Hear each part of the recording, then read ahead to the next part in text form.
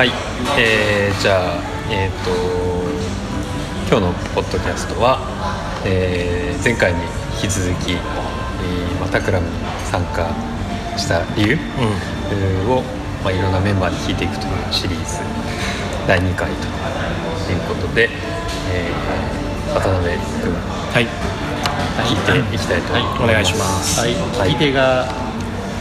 尾形と、佐々木の2人です。はい、そういえば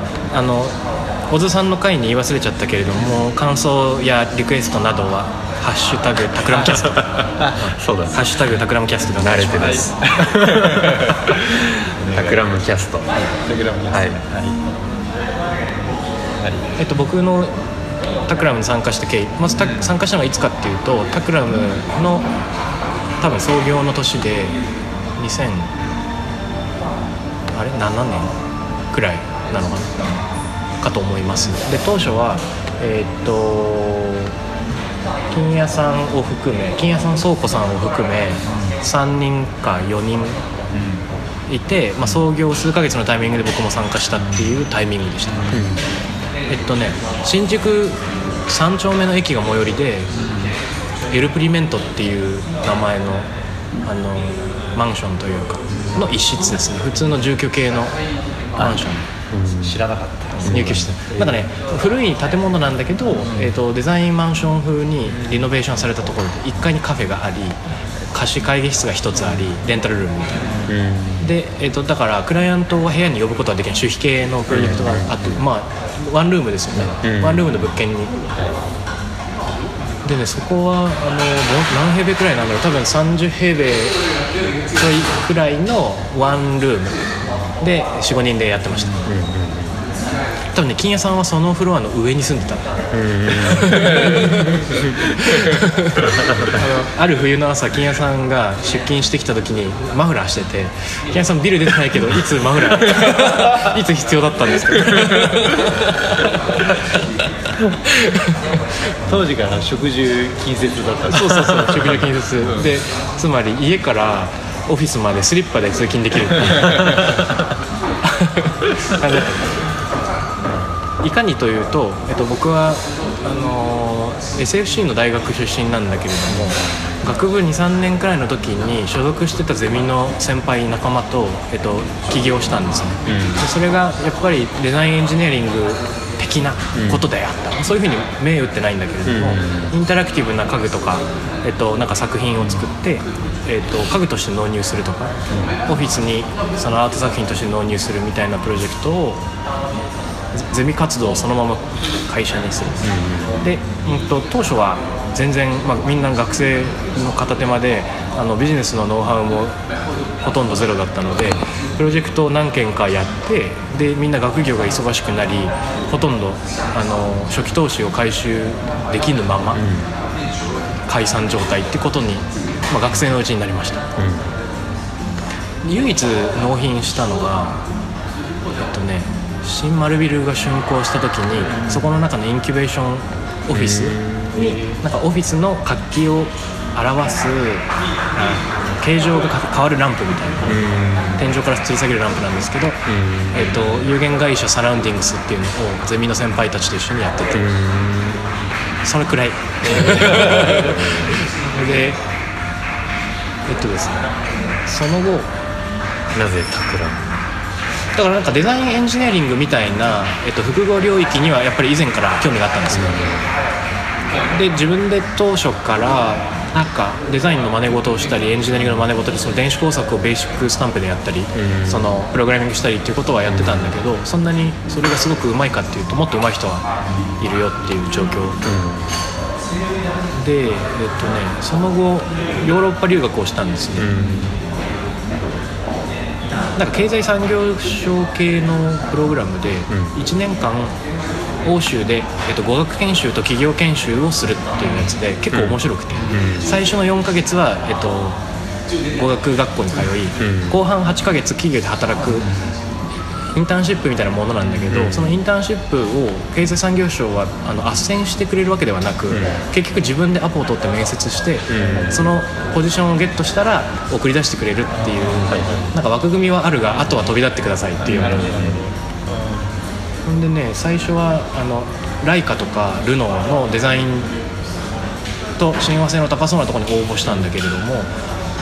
基本的にはエンジニア向けの留学制度だったんで、デザイン音楽とかなくて、なぜかシスコシステムズが通り、しかもホーム部でもデザインポートフォリオを出して OK くれてるから、きっとそういった何か仕事もあり得るだろうと思って行ったんですけど、結果なかったんだ最初の4ヶ月はどこにいたの？フランスに2ヶ月、イギリスに2ヶ月で、結構 SFC 語学教育に力入れて僕真面目に勉強してたので、2ヶ月でも相当フランス語も上達したんです。でイギリス英語もなんとなくできたけど、そこでイギリスのいろんなイギリス英語を身につけて、言い回しとか発音とか、で、ベルギーに行く、ブリュッセルだったんだけど、ベルギーの特徴って、公式言語が3つあって、南半分がフランス語、北半分がオランダ語、東のちょっとちっちゃいところがドイツ語なんです、でブリュッセルだけなんか特別行政区みたいになっていて、そこだけ、フランス語とオランダ語両方が公用語である、だから地下鉄の駅行くとサンカトリーヌっていうフランス語表記とセントカトリーヌっていうオランダ語表記がどっちも書いてある。でその時にハッとしたのが、中学生の頃父親の仕事の都合で、一緒に行っていた香港にすごい近くて、香港もクイーンズストリートの下に女王道って漢字が書いてあってすごい似てるんですよ。やっぱりなんか文化の波打ち際って片っぽと片っぽの足し算というよりは良いカオスがあって、偶然とかよくわからない結果が生まれる場所になってる、でそういうところにいつも魅力を感じるっていうのがあると思います。だからシスコシステムの仕事は結構その点で面白いのは、欧州連合、欧州委員会の、みんなで法律を作っていかなきゃいけないっていう場で、企業のそのロビー活動みたいなのに携わるってことで、電波法とかみんなで土地を、一緒にしてるから、どこに何を割り当てるかっていう話し合いを、ブロードバンド、携帯電話、これにしたいあれにしたい、用途は教育にしたい、用途は何にしたいみたいなのをみんなで議論するんだけど、その場に議員の人も企業の人もいろんな人が集まってるという。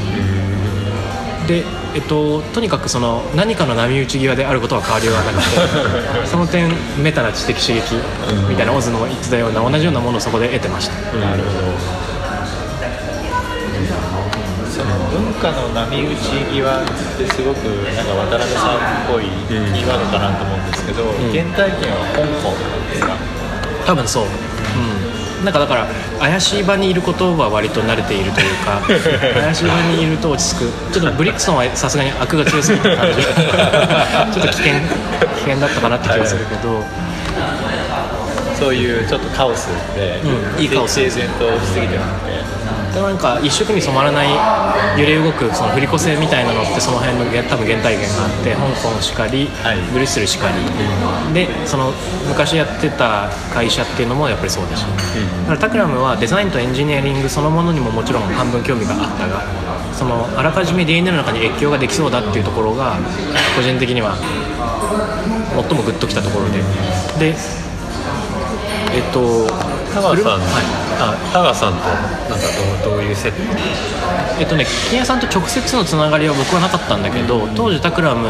の創業メンバーの一人でもあった岩井君、岩井貴文君、今アメリカ留学中だけど、岩井君と僕がもともと大学の時ずっと一緒にそういうなんかものづくりとかやってたんですよ。なんか高校の時のバンド仲間なんだけれども、彼がすごく練習するベーシストで、僕が練習しないギタリストだったんですけど想像できるで高校のバンドが SFC 高校を卒業して、大学で一緒に SFC でいろいろデザインエンジニアリングみたいなのやってて、で彼がタクラム入ったと。で僕半年遅れてそのヨーロッパ留学から帰って半年卒業した時に、特に入社するっていう意味じゃなくランチに行ったんですよ、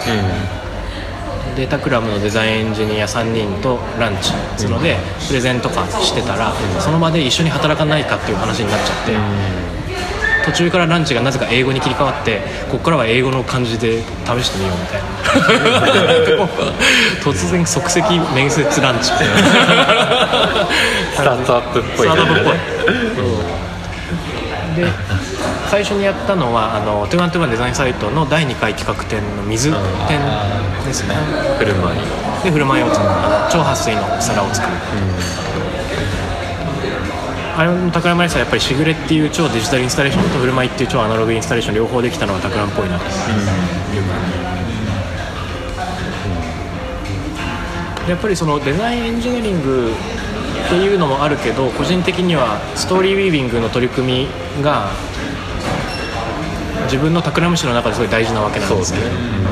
あれはいかに始まったかというと、その表現したいものがあるがなかなか言葉やメソッドになっていないっていうのが最初の数年あって、2,3 年ある中で、2009年にミラノサローネで、東芝とタクラムと建築家の松井亮さんが一緒にやった空間インスタレーション、オーバーチャーっていうのが、そこだったんですね。なんか LED 電球型の LED 照明を使いたいっていう物理メタファーはあるが、強いコンセプトは不在のまま少しずつもうデザインが進んでいってしまう中で、追っかけでコンセプト面をしっかり定めなくてはならないという問題意識が生まれ、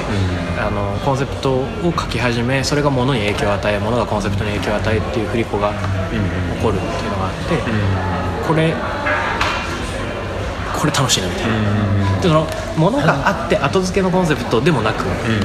コンセプトが完全に決まった後でそれが絶対変えちゃいけない神様になるわけでもなく、そのちょうど中間っていうのが非常にタクラムらしいんじゃないかっていうふうに思って、で今オズがやってるそのダイヤモンドとの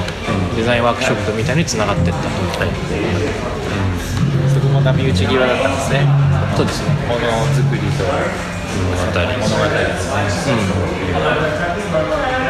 すね。でも 7,8 年前のことになりますストーリーウィービングっていう本が、ダイヤモンド社から出て、それがきっかけになってそのタクラムのことを知りましたって言ってくれる人も少しずつ増えてきたっていうことがありました、そんな感じでしょうか。ちょうど場が賑やかになってきたところではい、こんな感じですね。はい、じゃあ、第2回ははい、はい、ありがとうございます。じゃあまた質問リクエストなどは、ハッシュタグタクラムキャストで、お願いします。ありがとうございます。ありがとうございます。